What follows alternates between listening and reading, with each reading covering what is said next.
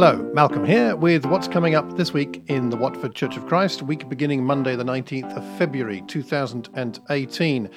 So the events of the coming week are as follows. On Wednesday, the men are meeting 7:30 p.m. at Osagi's house. We will be reflecting on the content of Charles' sermon from Sunday as to what it means to toil to build the church well, and we'll be discussing what that means for us personally and as a body of Christians here based in Watford. So that's this coming Wednesday. On Sunday, we are at Lawrence Haynes School, Vicarage Road, 10:30 in the morning as usual, and I shall be preaching, summarising the last 5 weeks of sermons on the church aspirations that we developed last year, and we really want to be the basis of our culture and our focus as we go forward in building a body of Christ that reflects the nature of God and the character of Christ and all to his glory. So that's what's happening on Sunday.